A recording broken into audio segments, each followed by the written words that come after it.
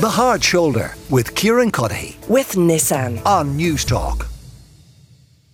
Every Tuesday we have the Hard Shoulder's Guide to the Galaxy, where we try to answer some of the important questions like what is the Milky Way or how big are black holes, and we're getting into some of the really big existential questions like what is it that is going to snuff us all out of atomic and subatomic existence at some point in the not too distant future. So we are continuing on the series. We have, of course, Dr Colman Gallagher, who is a planetary geomorphologist with the UCD School of Geography. We are talking dark matter and the Big Rip, Colman. That's right. We talked about dark matter last week, and I think today, if we want to talk about the Big Rip, we've got to talk about this thing called dark energy, which is different from dark matter. Again, the word dark isn't really very appropriate in that it's like any form of energy, it's invisible, really. So dark really means invisible in this case. It's a form of matter that has got a long kind of I should say it's a form of energy that's got a long heritage starting back in about 1912 when a female astronomer called Henrietta Leavitt in the States was doing some observations of variable stars in a small satellite galaxy of the Milky Way. She didn't know the distance to this galaxy, but she knew that it was a set distance and that all of these stars were the same distance from the Earth in that respect. And she was measuring how long they took to pulsate in brightness. And given that they were the same distance, she knew, therefore, that stars that appeared brighter or dimmer on Earth were actually brighter or dimmer, that the brightness or dimness wasn't just a function of distance. And that actual difference in brightness is called luminosity. And she worked out this beautiful relationship between pulsation period and luminosity. And that was really quite important because it hadn't been done before. She wasn't able to determine distance, though, and that happened a few years later with the work of a Danish astronomer called Hertzsprung.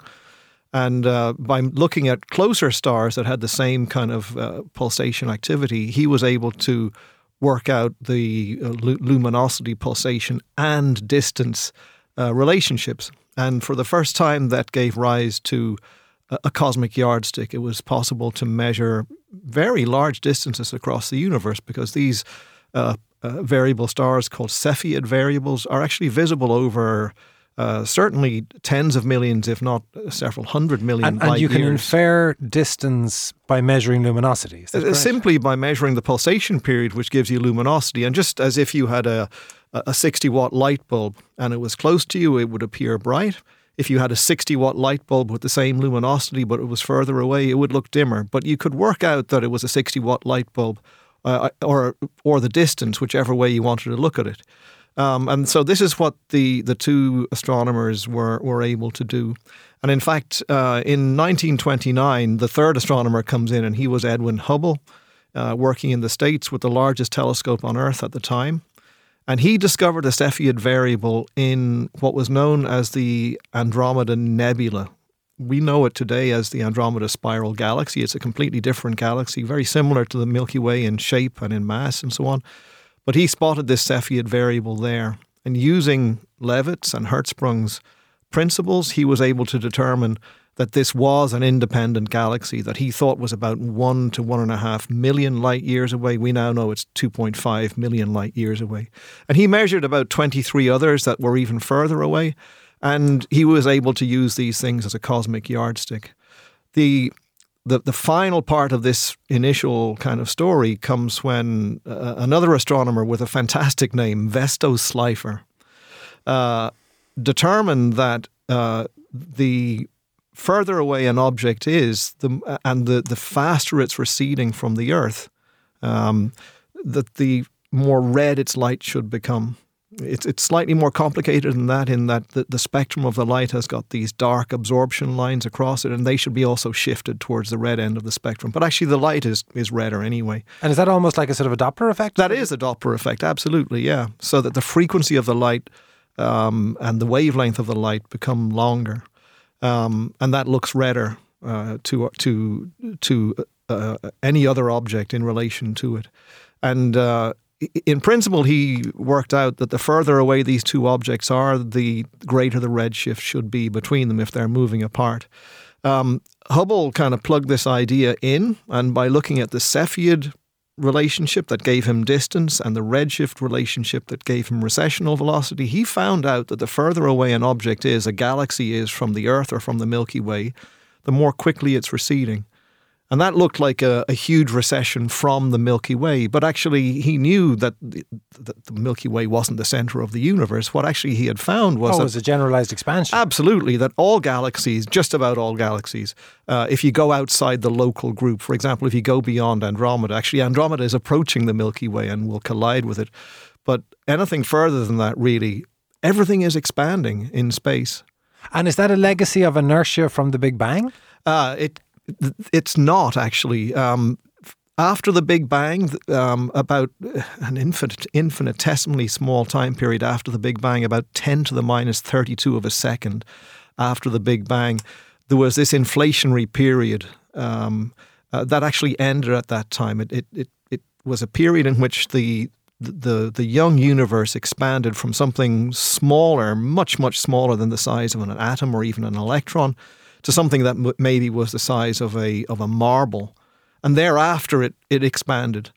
But actually, as it was expanding and matter was becoming more and more rarefied, the matter actually was beginning to exert a gravitational pull on the expansion of the universe, causing it to actually, over time, come back on itself in a kind of a recession of that expansion.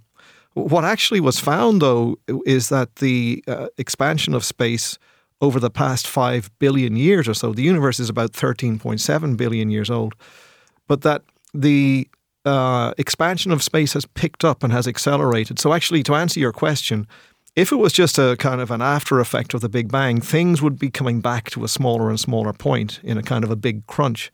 But as things are going, the expansion has re-accelerated.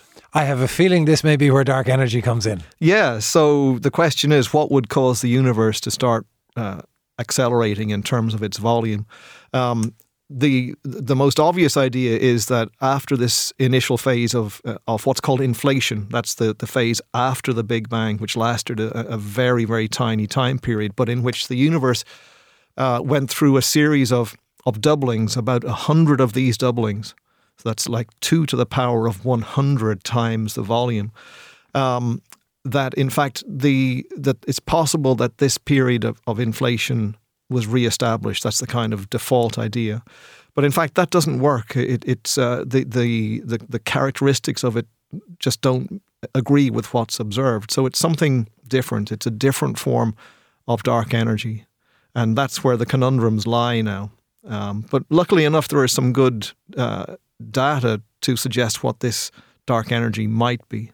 And that is? Well,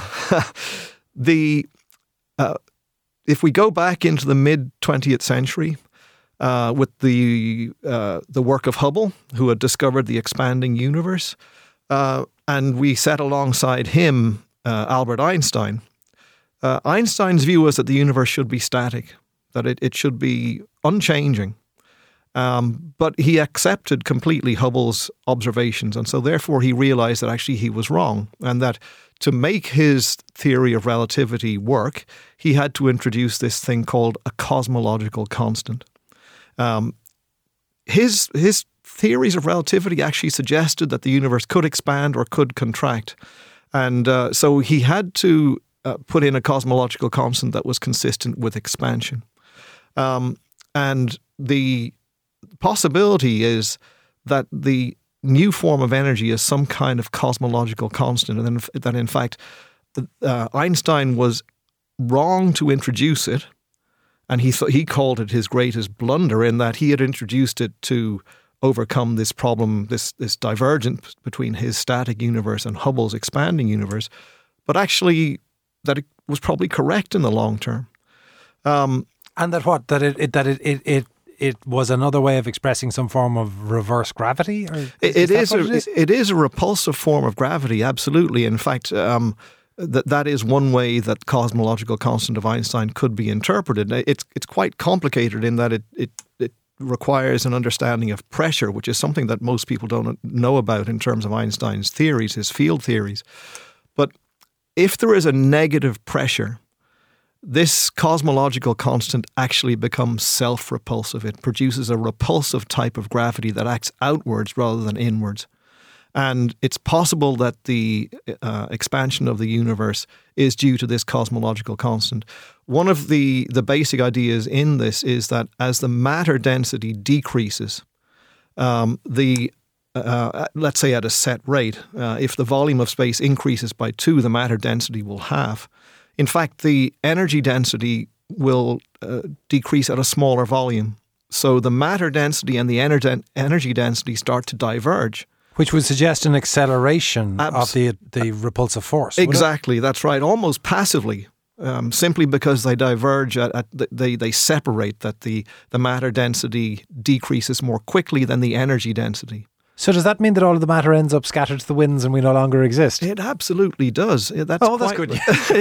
It's beautiful news. It leads to this concept that as the matter density decreases, that the universe becomes colder and colder.